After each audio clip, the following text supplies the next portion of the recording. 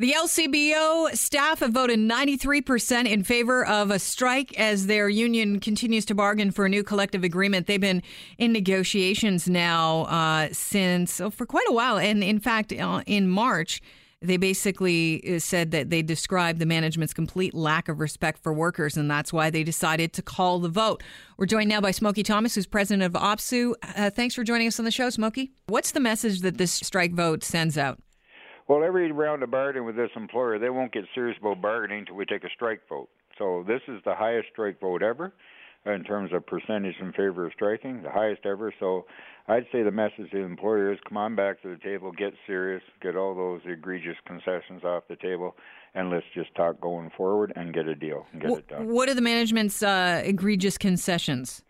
Well, there's health and safety issues. They've now decided to save money. They'll make people work alone in stores that have always had 2 and 3 employees.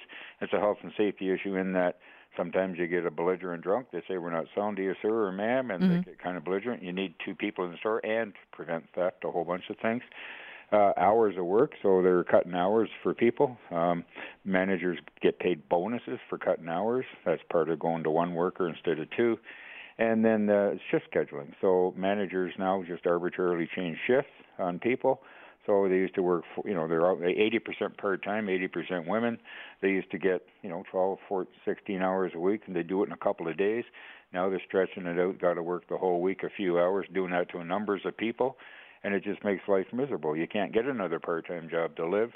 And then transfers, they've now just taken to, I had a fellow talk to me, 17 years in one store, model employee, never been in any kind of trouble at all. Boss comes up and says, you're being transferred from here to, store A to store B. He said, well, why? That's now going to take me an hour or 2 to get to work, just because.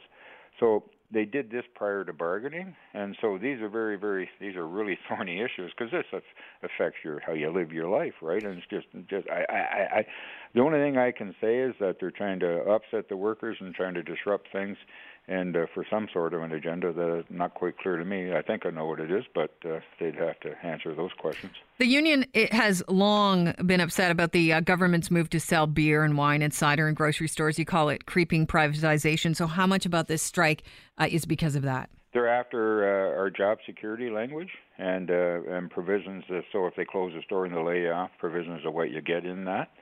So they're after that as well. So that tells us they want to speed that process up.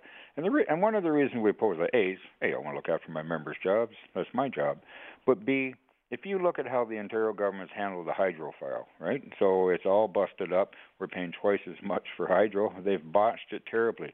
I don't have any confidence that they can, quote unquote, restructure the LCBO. A lot of people aren't happy with the LCBO because of the amount that we pay and the fact that you can't get as many products. You say the people of Ontario built the LCBO, paid for the LCBO, and own the LCBO. We're not about to let the Wynne government destroy it through this piecemeal privatization. But, the people who built, paid, and own the LCBO, the customers, seem to be happy with having options. And you know what? And I get that, understand it completely. But let me say this. A few years back when Dwight Duncan was finance minister, the options on the table were for the LCBO to do that expansion.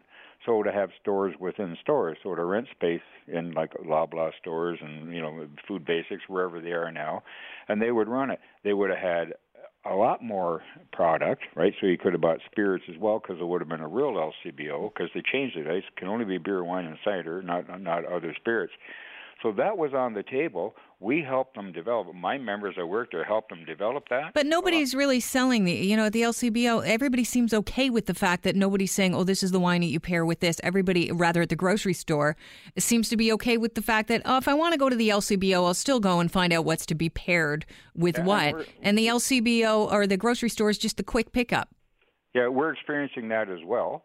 But our fear is down the road. Our fear is down the road. Because when they attack everything in the thing that stands between the wholesale gutting of the LCBO, breaking it up, and it is the envy as a business. It's the envy of the world. It's really quite an amazing business and structure and everything else. Yeah, it's a monopoly. Semi-monopoly. It's they've always had agency stores, and it's loosening up. We're not opposed to it loosening up. But it's if they're going to hollow out the asset that the taxpayers own, that my members work in, if they're going to do all that over time, and the taxpayers don't really get anything in return. It is an extremely valuable asset that right at the moment they're just kind of giving it away.